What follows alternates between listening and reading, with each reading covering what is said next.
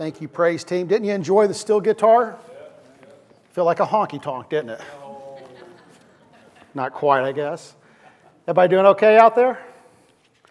Well, I hate to do this to you, but stand with me. I'm going to read the scripture to begin with. I know you just sat down, but just stand with me for a moment as we read God's Word. 1 Corinthians 9, 24 through 27.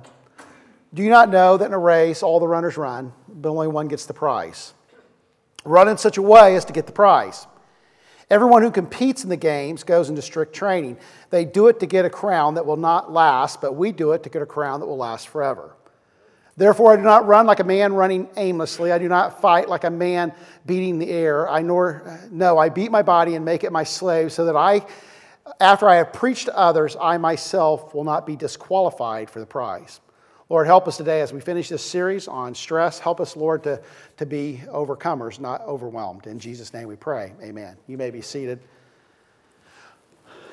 You know, when I read that scripture, I'm reminded of my 6th grade elementary track experience. And when I was in elementary school, way back in the 70s, it was a long time ago. Man, that sounds like a long time ago now that you think of it. But when I was in elementary school in the 1970s, at the elementary school I was in, we had just an all elementary school race, a cross-country race. It must have been, a mile and a half or something like that, and all the kids ran it. And I came in 3rd. That's right. Are you impressed? You don't look, yeah. Well, hold your applause till the end of the story. Because then after I was all happy and I was all proud, as 3rd place, and I'm done so well, and then we came to the time of giving the awards, and all of a sudden I realized that I had cut out a portion of the race, and that explained my 3rd place finish as well. And so I didn't get any prize. As a matter of fact, it was just embarrassment and shame because I didn't even run. Yeah, poor pastor. I always remember that, and I'm almost done with my counseling now for that, and hopefully I'll be all well. Wrong turn. It took me off the course. It took me out of the race. It took me away from my prize because I didn't run the race the way it needed to be run. Some of you in here have run, I know several. Becky Sang, she runs. I see Todd there, he runs. Dave Eichhorn is like a gazelle on the track. If you've not seen Dave run.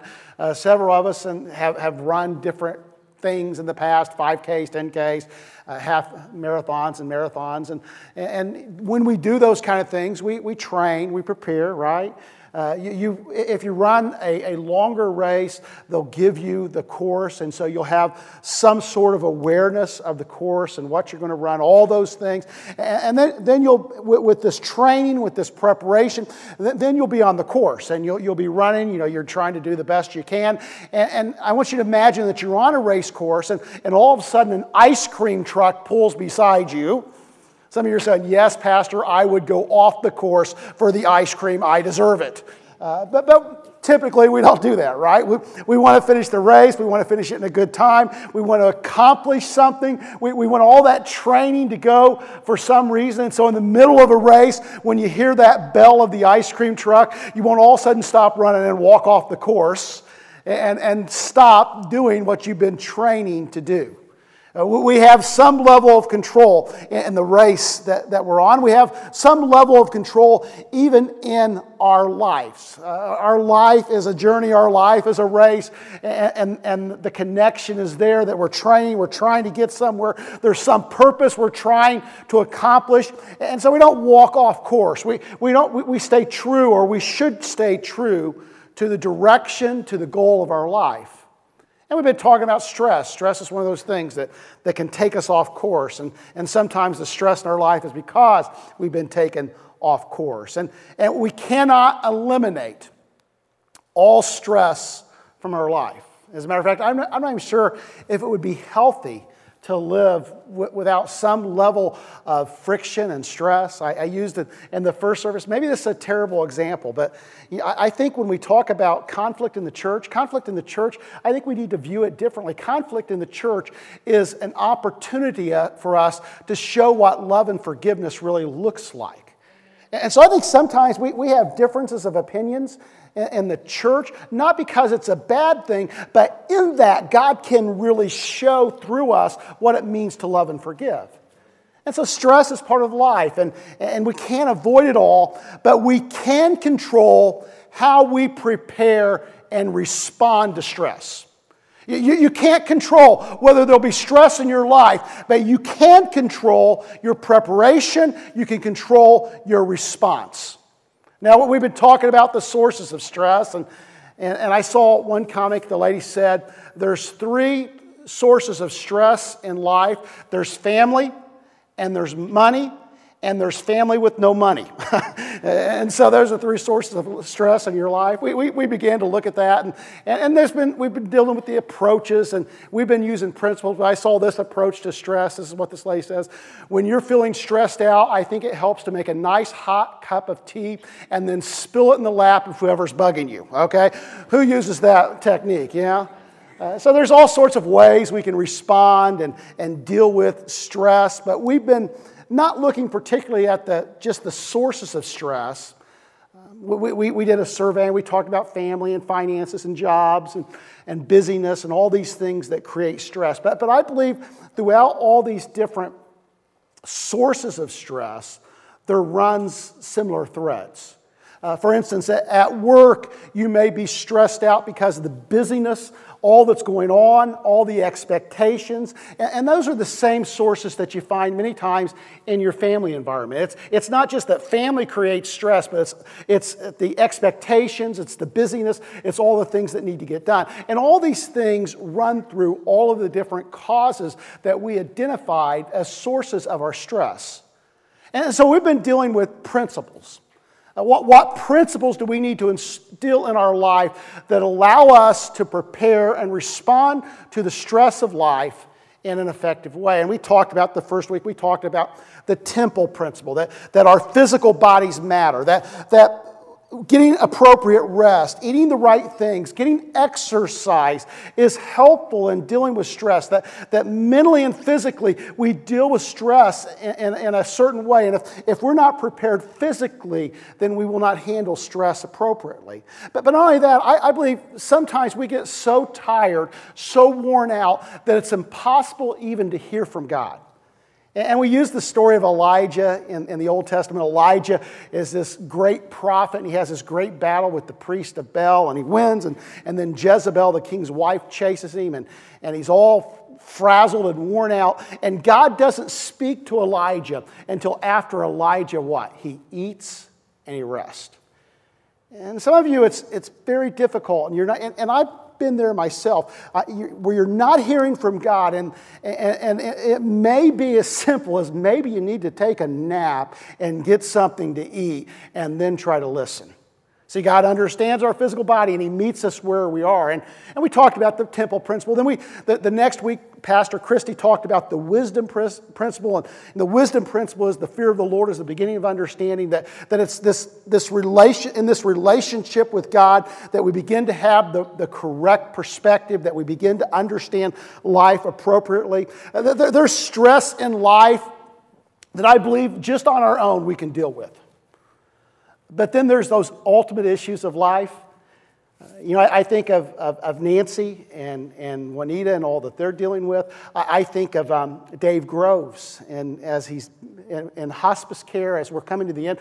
Those are the ultimate issues of life. And from my perspective, there's no way to deal with that kind of stress but through God. That God is the answer. And I would be pretending, I would be giving you some sort of false hope if I would say that somehow we could do some techniques that we could get through life effectively. But I believe the only way to get through life is with God.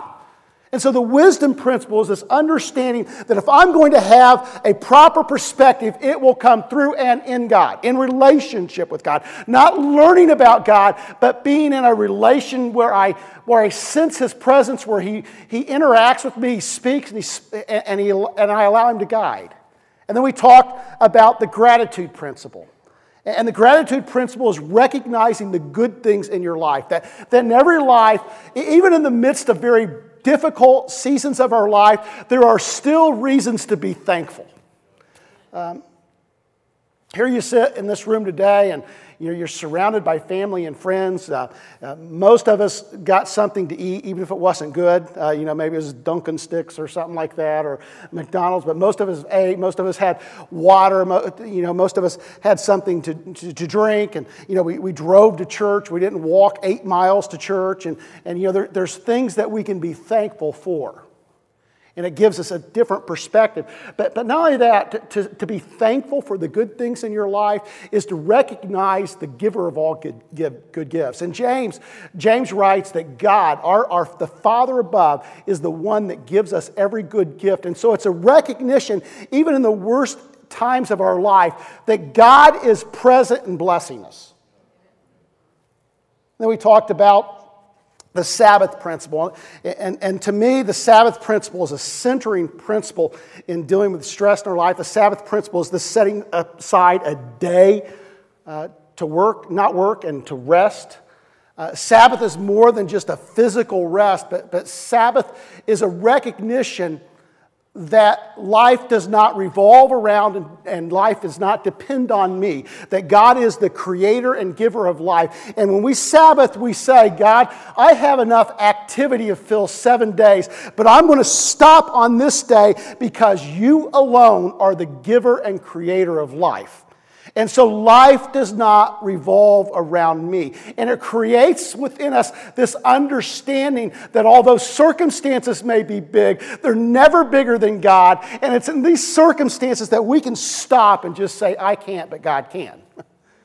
And then we talked about that the next week, we talked about the stewardship principle. And that is an understanding that our resources are not ours, but given to us by God. And our resources are limited. And so we are accountable by how we operate and how we handle these limited resources of time and money and energy. And we're accountable to God, and so we plan and we prepare, and we understand that ultimately it's not about, stewardship's not about accumulating things, but it's allowing things to flow through us and holding on to things a little bit looser.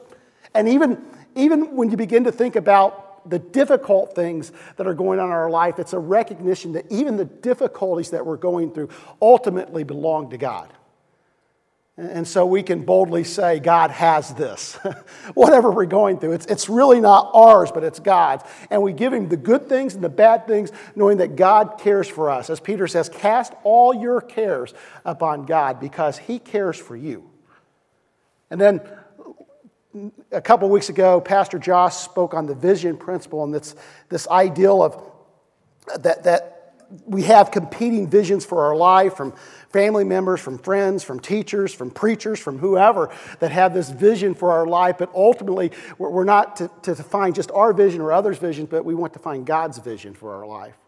And sometimes God speaks through burning bushes, but most of the time He doesn't.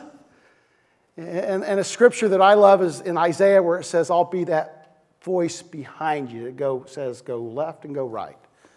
That most of the time, in my life, I don't know about your life, but most of the time, God has spoken pretty softly in my life. And so it's an invitation to stop and listen and allow Him to guide us. And then last week, we talked about the memorial principle and just looking at the past and looking at God's past faithfulness. Who would say that God's been faithful in the past? The God that is faithful in the past is faithful in the present. And so whatever it takes to have a memorial stone so that you're reminded that this faithful God is still faithful in our present and faithful in our future. God is faithful. Can you say that with me? God is faithful. He will finish what He has started. We didn't spend a great deal of time on it last week, but I would encourage you to look at the book of Revelation and maybe in a different way. I mean, I guess if you want to write a book, the book of Revelation is about charts and timetables and all that stuff. But I think it has a deeper meaning than that. And the book of Revelation, God just lifts His people above history. And if you look at individual stories, anybody ever read the book of Revelation? Some of the stories are pretty freaky, right? Right? You got three-headed things and things flying, and it seems all chaotic. And God lifts you above the chaos of history and says, I want you to know that I have this. And at the end, I'm going to stand with you, and I'm going to wipe every tear from your eye. And every chaotic moment you're going through, when you're lifted out of history, God says there will be a meaning and a significance to it. And this week we're going to talk about the boundary principle, and it's staying on course. Now, I believe, as I look at this series, I think this boundary principle really is, and that's why we went over the summary of all the different principles we talked about, because I think the boundary principle is utilizing these principles and being prepared and planning and being disciplined in the way that we live our life. It's not about the moment, but it's about the way we live those moments, the way we live our lives, the way we live our days. And the boundary principle is, in essence, just staying on course. Even when everything's trying to knock you off course, and life will try to knock you off course, amen? It's staying the course and being a principled person, being someone that sees the goal and is just continually, single-mindedly running towards that goal. The boundary principle, though, gives us permission to say no to the things that take us off course.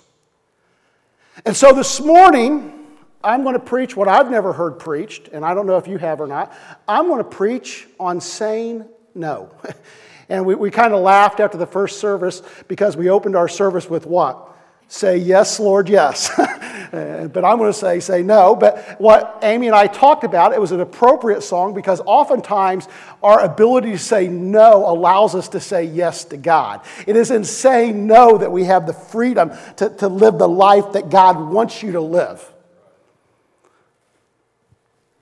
I just feel compelled to say this morning, maybe you're struggling with this whole ideal of what it means to follow Jesus and what it means to be a Christian and what this is all about. I want you to know that I don't want to sound like I'm writing Joel Osteen's book here, but God has your best intentions in mind. That when we're talking about following God, it's not some drudgery, it's not this elimination of life, but it's finding life. That to say yes to God is to say yes to eternal, everlasting life. Not just heaven instead of hell, but heaven in the here and now. The kingdom of God, where God is the master, where God is the Lord, where God is the king, where God reigns supreme. And it's in that I believe that we find true life. And so we say no to some things so that we can say yes to God. And in that yes, there is life. Now, I believe, to me, yes is often a lot easier to say than no, right? I'm looking at good people here. And good people have a tendency to not want to say no to anything. That when somebody asks us to do something, we almost begin to think that as a Christian, I should say yes. Jesus would always say yes. Now, I'm going to take us further back to the end of the sermon, and we'll talk about it further. I want you to know that Jesus said no. That in his ministry, there were times that Jesus said no. And so he invites us as ordinary people following Jesus. That's our vision. We're just trying to follow Jesus. We believe that Jesus gives us this model of what it means to live. And Jesus said no. And since Jesus said no, we can say no. And so there's times in our life, even though it's not always easy, and sometimes we feel compelled to say yes, but there's times when yes is the wrong answer. Yes is the wrong answer when it makes God less than first priority. Let's just start there. When somehow our yes takes God from first place in our life, it is the wrong answer. When our yes is to our priorities and our own way, then it's the wrong answer. And I'll just say, when our yes is to us and it's a no to God, it always leads to stress and issues. Think of the story of the fall. In the fall, Adam and Eve are placed in the garden. They're married. I would call them married.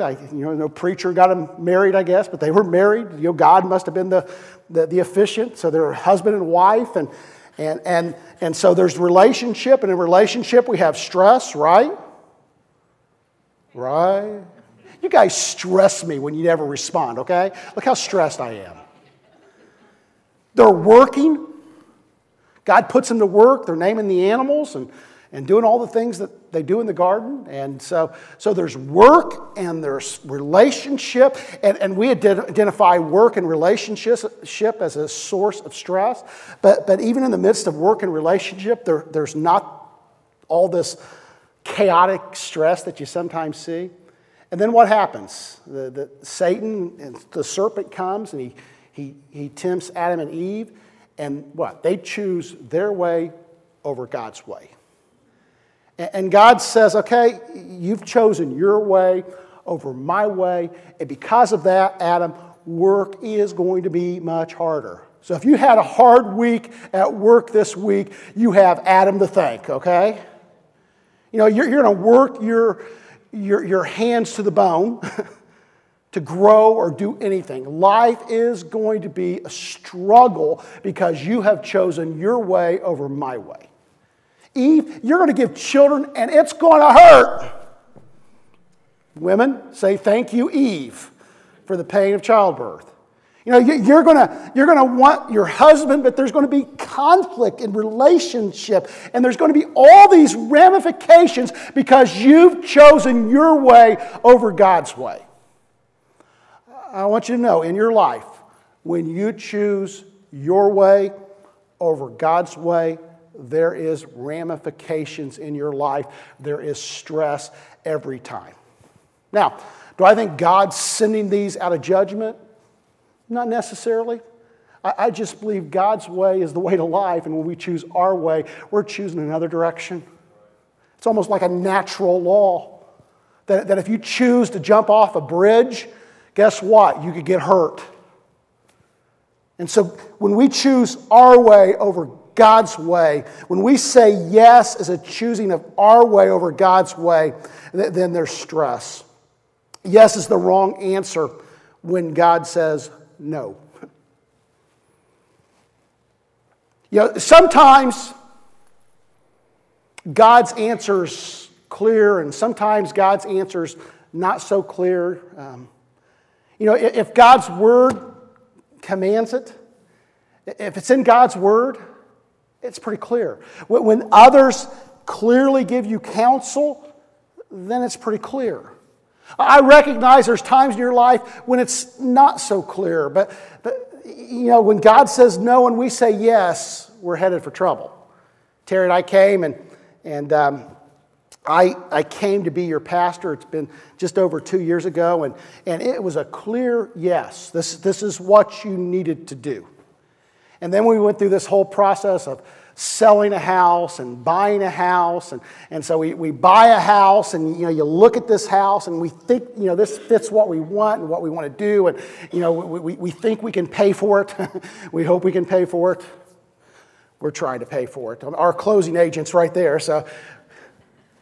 But it wasn't like God, when we drove up the house, it wasn't like there was this halo around it. Maybe it happens like that for some, but it didn't us. It was a house that fit what we wanted to kind of do, and kind of fit what we wanted to see in our life. And it didn't seem contrary to God's will.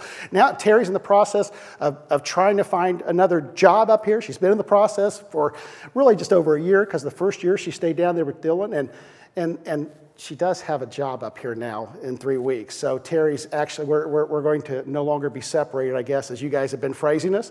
And so she's got a job in Columbus. But through this process, there's been different opportunities, she had to choose from. And, we're praying for God's will. But it's not like there was a burning bush saying, oh, Terry, you need to work here. But it was a weighing of options and weighing of circumstances of what fits best.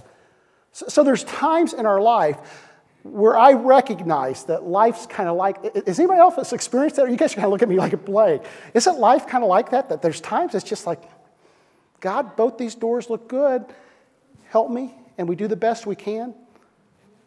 But then there's times that God says no. And we know it's no. When God says no, and we answer yes, the answer is wrong. Yes is the wrong answer when it simply feeds our ego. I'm going to be real transparent here. I hope this doesn't scare you off, but sometimes I'm guilty of this. In the past 3 or 4 months, I've had all sorts of opportunities to do things. Mama asked me to be on their executive committee. And I said, yes. Okay? And then I got a call from our general church or our regional church. They said, hey, can you be on a panel and a panel leader in PALCON, which is a Pastors and Leaders Conference? And I said, yes. And then Dr. Kunzelman called, or Jeff Kunzelman called and said, hey, can you do something for a camp meeting? And I said, yes. And then another person on the district called and something about SDMI. Can you do this? And I said, yes. And I'm trying to do the right thing. I'm not blatantly, but sometimes after I've said yes to so much, and last week was terrible, the last 2 weeks, because all these things are coming to roost. I've got all this stuff I've got to do, and I really don't have time to do it. And so I'm doing this training, and then I'm going in, we're doing this planning, and then I've got this, and I've got that. And all this stuff is just starting to, And then I wonder why I said yes. Now the short, I just feel like it's the right thing to do. Is it just because it's the right thing to do, or does it somehow feed my ego? Right? Anybody else been there? Yeah, I think even as your pastor, I want to be at everything I can be for you. You have surgeries, when you have babies born, when there's this and there's that, when you're sick, when you're shut in, and all these things. I try to be there, and sometimes I wonder, is that because that's what God's calling me to do, or do I like the pat on the back that you say, oh, well done, good and faithful pastor? I know I'm the only one that struggles with that, right?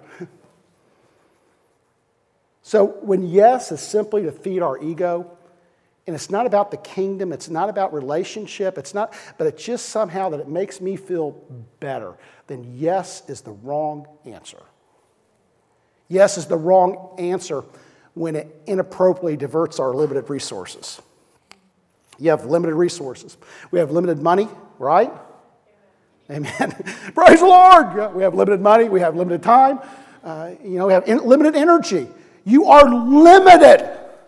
You don't have unlimited resources like Donald Trump, okay? So you can't run for president or whatever you want to do.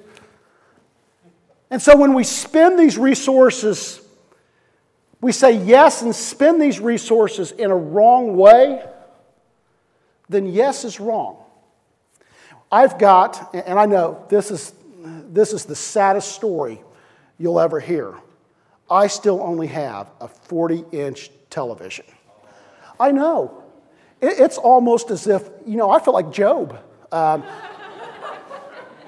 And no amounting of convincing can convince Terry that 80-inch TV, I'm planning on using that for ministry opportunities.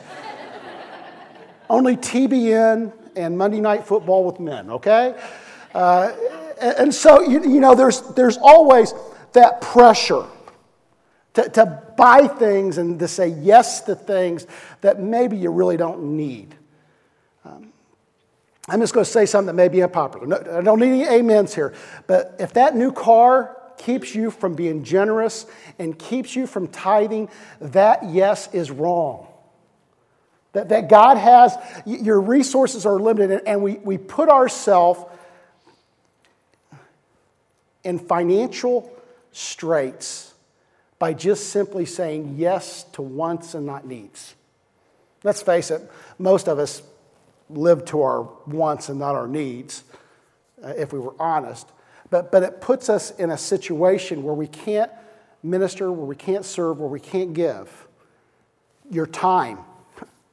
Giving your time that's limited to something that you probably shouldn't have given it to limits you from spending time with family, from spending time even, and I don't want this to be false guilt, but folks, oftentimes in the church, it's not that we don't have the time, it's just the time has been given to something else. You ever hear that phrase that preachers will say, the good news is we have all the money we need, the bad news is it's in your pocket? It's like that with time. I fully believe that we have all the resources, all the people to be a highly effective kingdom vessel. I believe within this building, even right now, and then in the first service, I believe we have all the people that we need to be Jesus Christ to this community. Wow. Think about that. And I'm not trying to create undue guilt. We'll talk about that later. But sometimes we say yes to lesser things. And then we're tapped when it comes to our family and the things of God. So yes is the wrong answer when it inappropriately diverts our limited resources. Yes is the wrong answer when it harms us physically, mentally, or emotionally. Challenge is good. But there's a difference between doing things that are challenging and things that are harming us. That sometimes we get so overwhelmed with what we're doing that there's no healthy result, that it just taps us out, takes all of our energy, takes all that we can be just to fill what we think we had to do. Yes is the wrong answer when you've not had time to fully evaluate the situation. There are very few decisions that you have to make in the now. As a matter of fact, I would venture to guess that if a decision is so urgent that you don't have time to sleep on it, to think about it, to look at other options, then it's probably not a decision you need to make. Last night, Terry and I, we went to Easton Mall, and we were looking at things and looking at, at furniture and different things. And so we've got in our mind some table that we'd like to have in our front room, and we're thinking all this, we could do meals, you could play games, you could have people over, just kind of a good setting for people. And so we found this table at what was it called? Crate and Barrel. Remember Crate and Barrel? It's kind of cool. Anybody been to the store across the street from Crate and Barrel? What was that called? The hardware store? Man, it was really cool, but it was too expensive. So anyhow, we're in Crate and Barrel, and we found this table, and honestly, we've been looking. It was the right price, and it was in the clearance section. And so we talked to the guy, and he said, well, we only have 2 in the warehouse now. You know what that means. Ah! There's just 2 left. We didn't buy it. Not that we've always gotten that right. We've made lots of purchases, and we've done lots of commitments over the course of our life that was the wrong commitment because we made it too quick. But in this instant, I can use it as a good example, okay? We didn't. And I'm kind of the opinion that if somehow it doesn't work out, then that's not what, there's another table out there that God will have us get. I mean, think about the choices, the decisions in your life that's created the most stress. How many times has it been because you didn't take time to sleep on it, to seek the counsel of others? Yes is the wrong answer when it is given as the result of false guilt.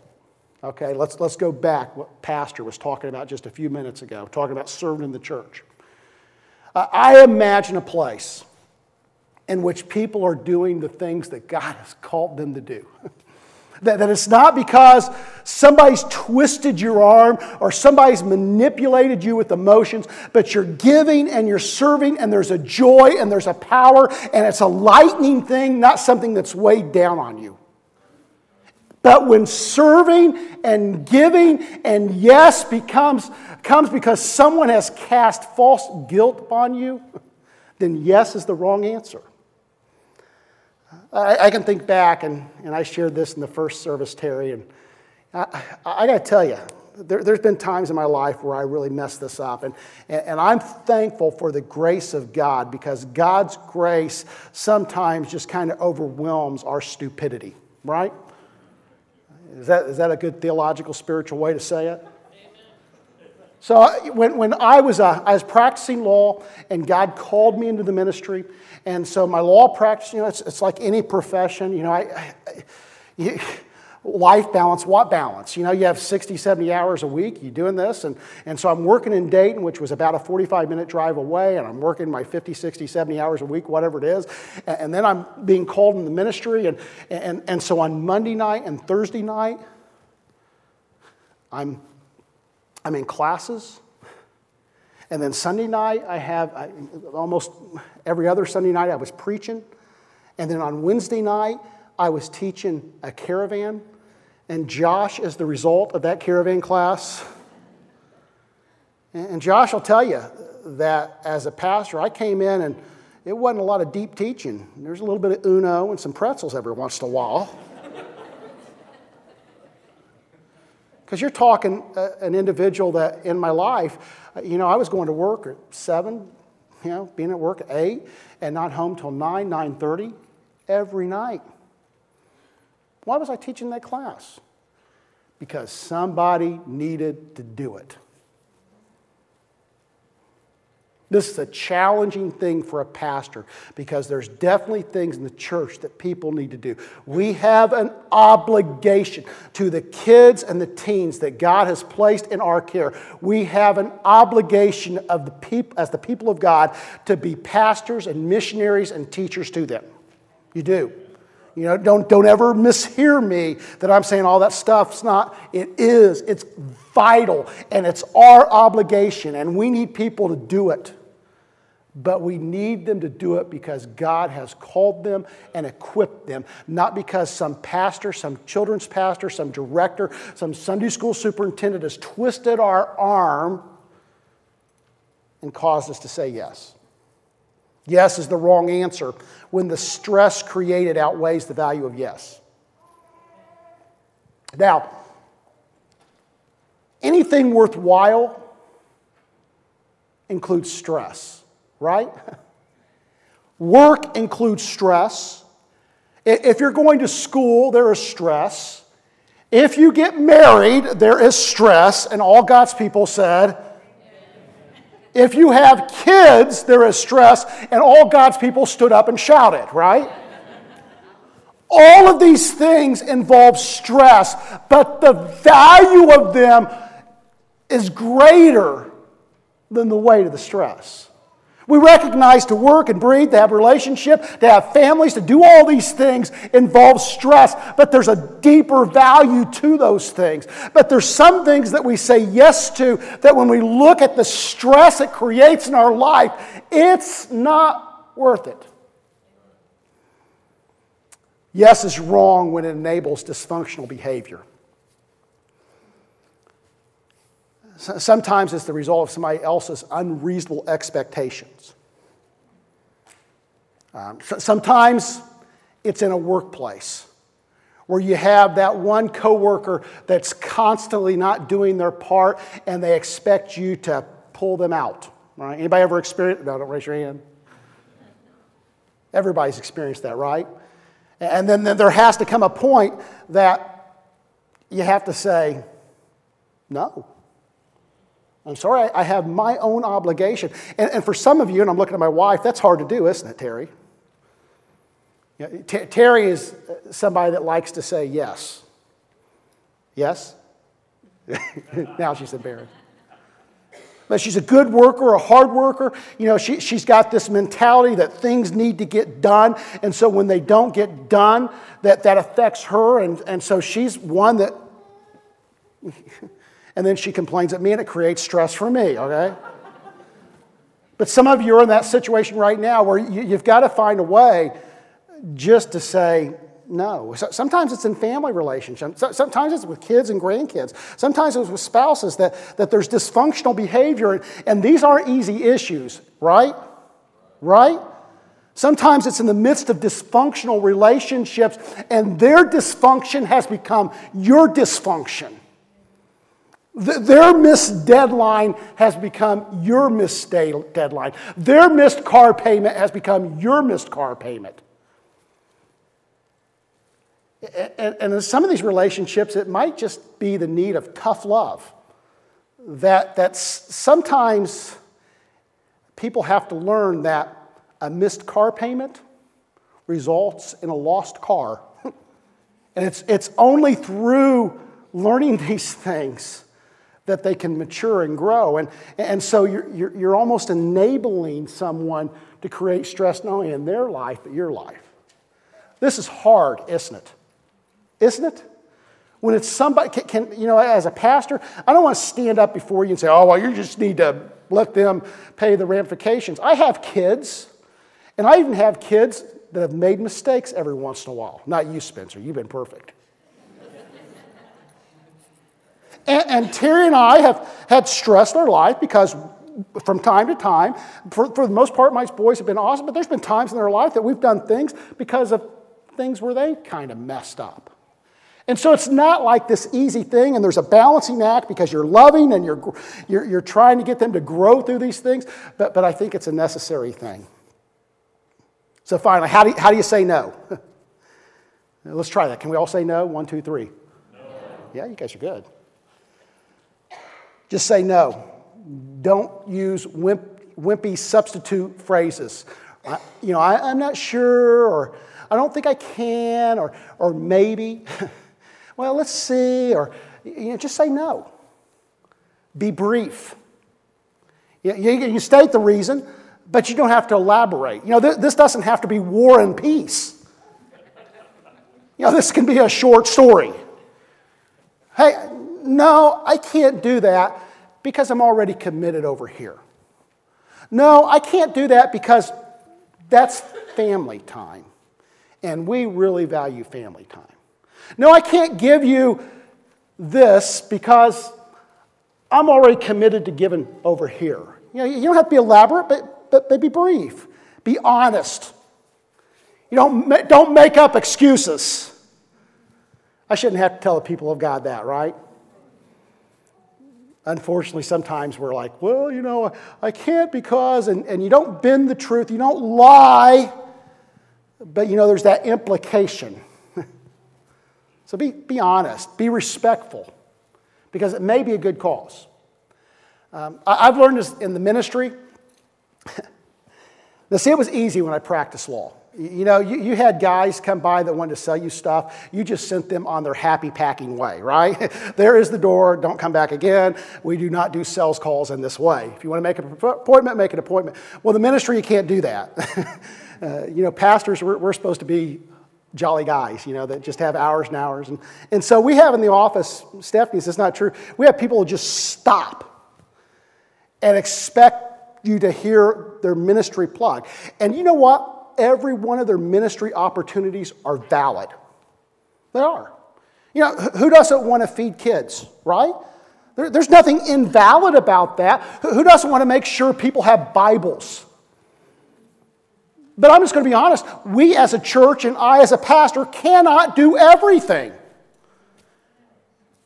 You guys will have opportunities, and I have opportunities that are valid and good and substantial, but we still need to be able to say no because there's other things I'm committed to. Does that make any sense? So be respectful. You can say, listen, man, that is awesome, and I'll be praying for you, and that is one of the coolest things I've ever heard, but I'm already committed here. And so I really can't do anything more than just say, I'm going to pray for you as God brings it to my remembrance. Then be ready to repeat. Sometimes no has to be repeated. And we said earlier that Jesus said no, and you can find numerous accounts. Mark 1:34 through 39 is an awesome example. Jesus is ministering, he's healing people, and people are gathered around, and then all of a sudden he's just gone. And the disciples find him and they say, hey, all these people are here and they're needing you to minister to them. And Jesus is saying, well, we're not going there. We're going here. And so there was a no to this because God was telling him to say yes to here. See, Jesus is our example, and Jesus was able to say no. Now, this is the last pressure cooker sermon. I've loved this series. It's been my favorite sermon series to ever preach. And I maybe not for you, but I've loved going through this series. I think it's real. I think it's where we live. Next week, we start on 1 John, and in the summer, we'll go through 1 John. And I'm excited about 1 John as we talk about this alternate reality that God invites us to live in. John's preaching to people that have begun to lose a little bit of love for the Christian walk, for following Jesus, and they're beginning to spiritualize everything, that it's not about the here and now. And John's saying, wait a minute, this was a physical Jesus that has upset our physical realities. And I want you to know that He is calling you to live this holy life in the here and now. It's not just spiritual, but it's physical. So I'm excited about that. You guys don't look excited as I am, but I'm excited about it. But I want to finish this series with our series verse. Jesus said, I have told you these things so that in me you may have peace. In this world you will have trouble, but take heart, I have overcome the world. And so we've had this saying that we've used, this series theme, that we are meant to overcome, not be overwhelmed. Stand with me if you will. But we've made it personal, haven't we? And so this is the last time that you have to say this here. Hopefully this is a phrase that will stick with you. But I want us to repeat this one more time together, and then I'm going to close this in prayer. Can we do this? I will overcome, not be overwhelmed. Let's do it one more time. I will overcome, not be overwhelmed. Do you believe that's true? Let's pray. Lord, thank you for your word. Thank you, Lord, for the boundaries that you give us, the resources that you give us, the people of God, Lord, that you allow us to be a part of. I pray, Lord, that you'll help us to live principled lives. Not that we avoid stress, Lord, but, Lord, that we overcome the stress and trouble of this world. That even in the midst of conflict and friction, Lord, we can be shown to be the holy people of God, living differently, loving differently, reacting differently. I pray, Lord, that you'll take this message and use it. Lord, if there's anything in this that's not pleasing, not your will, Lord, I pray that you'll remove it. And Lord, your Holy Spirit will do that work that I cannot do. Help us, Lord, to set boundaries that allow you to lead us and guide us. Help us to set boundaries that keep us on course. And Lord, in all these things, we'll give you the glory because you're worthy. In Jesus' name we pray. Amen. God bless.